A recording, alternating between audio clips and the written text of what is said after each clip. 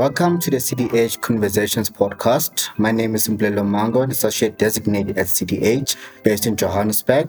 And today we will be speaking about the scope of a right of a union to represent their members.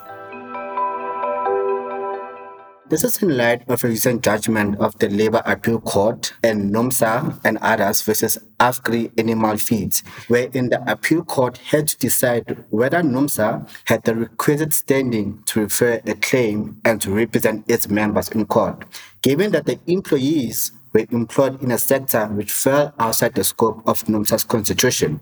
Put differently, given that the dismissed employees, in this case, were employed in a sector that fell outside the scope of NUMSA's constitution, were the employees still entitled to be represented by NUMSA and the Labour Court? This case raises an important distinction relating to representation by a union at the Labour Court and CCMA in individual dispute proceedings versus union representation in collective bargaining issues. So joining me today is Imran Mahomet, a director in our Employment Law Department. Imran, thank you for making time to discuss this interesting question. Thank you, Mbulelo. I must say, on the reading of the legal question and the case itself, my immediate thought was, of course, employees may be represented by a union of their choice, but in light of the Constitutional Court judgment and NUMSA and lawful packaging, lawful judgment, the answer may not be as apparent as one would think. And prior to discussing the legal principles emanating from the Afgri Animal judgment, first, take us through the background of the case, the relevant fact and the legal issue that arises in this particular case. Thanks, Imran. Thank you, Mbulelo. Well, the facts of the case are largely uncomplicated. Firstly, the employer was in the agricultural sector, and that was an important first issue that was raised by the employer. And the reason for that is because the sector fell outside the scope of NUMSA's constitution. NUMSA initially sought organizational rights from Afgri, and this was refused on the basis by Afgri that NUMSA fell outside the scope of its constitution, i.e. the agricultural sector. Now, that was a position taken by the employer, which was in line with the Constitutional Court judgment, which you mentioned earlier, that being the lawful packaging decision. So after the company was refused the grant of or the award of any organizational rights, 137 employees decided to go out on an unprotected strike. So the consequence of not being awarded organizational rights resulted in an unprotected strike. And eventually, these 137 employees were charged for participation in the unprotected strike. They were represented in the internal disciplinary inquiry by a NUMSA union official. While it's not entirely relevant to the facts, he was excluded from the process not because of the union that he represented, but because of his particular conduct. But ultimately, the employees were dismissed by NUFL. Aggrieved with that dismissal, they then referred a dispute to the CCMA. And pursuant to that, when conciliation was not successful, they proceeded to file suit in the Labour Court with the assistance of NUMSA. At the stage of the Labour Court, the company took the position that because of the limitation of the scope of NUMSA in its constitution relating to the agricultural sector not falling within its constitution, that NUMSA did not have the ability to file suit either on its own behalf or on behalf of its members in the Labour Court. Now, in response to that complaint that was raised by the employer, NUMSA simply provided powers of attorney signed by the 137 employees, and they simply recorded that NUMSA was their lawful trade union and their agent and had the authority to institute action against them. So very broadly, those are the background circumstances. As I understand it, the Labour Court actually agreed with the employer on its objection. But what did the appeal court find? So you're correct, Mbulelo. The Labour Court upheld the objection, and it did so primarily based on the lawful packaging decision. And one would have thought that that decision would have been upheld by the Labour Appeal Court. But the LAC ultimately disagreed with the stance taken by the Labour Court. And in a nutshell, the LAC reasoned as follows with reference to the relevant provisions in the LRA. And it said that a trade union may act in the following capacities in respect of litigation proceedings. 1, in any dispute to which any of its members is a party. 2, in its own interest, and thirdly, on behalf of and in the interest of its members.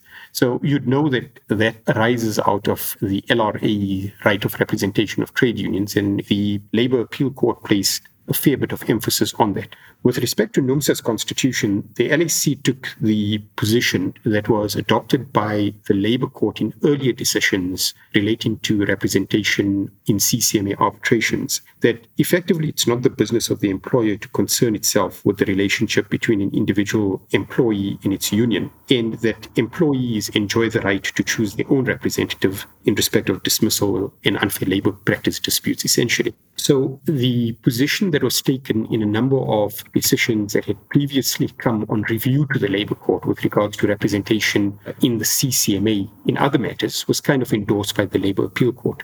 So back to the fact of this matter, the Labour Appeal Court held that ultimately it's for the trade union to decide whether or not it will accept an application for membership and whether or not those members would be covered by its constitution and whether it would then represent those individuals in litigation proceedings.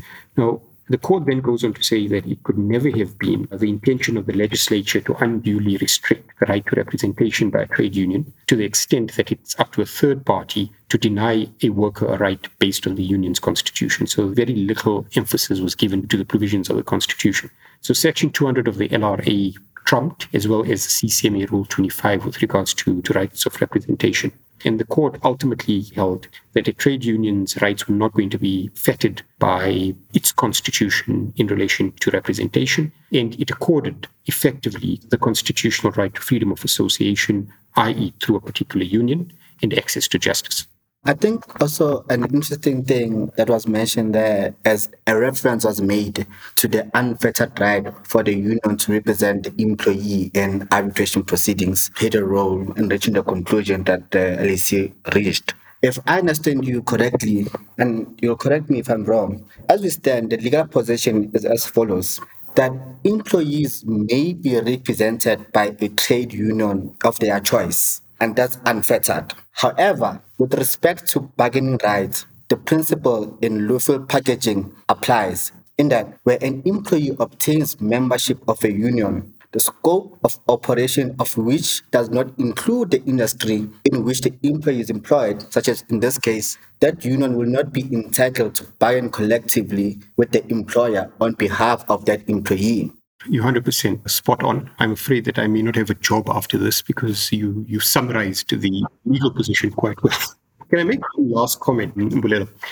The trend in the US over the last year, has been a serious uptick in union activity. So employers like Starbucks, would have had, I think, over 100 locations filing petition in the US for union organization. And there were similar trends that were seen with Amazon and Google. So in the US, the ability for an employer to veto and oppose union organizing is quite strong.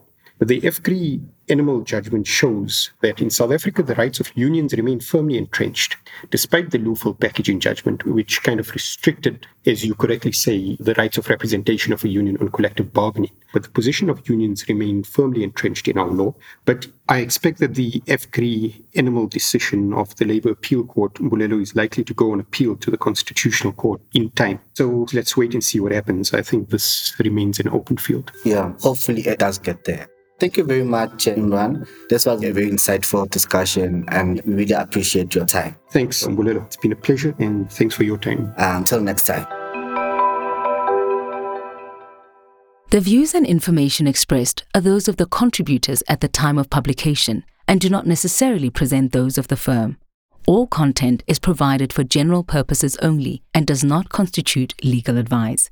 We make no representations, warranties, or guarantees, whether expressed or implied, that the content on our podcast is accurate, complete, up-to-date, or reflects the current law. We accept no responsibility for any loss or damage, whether direct or consequential, arising from reliance on the information which is presented here.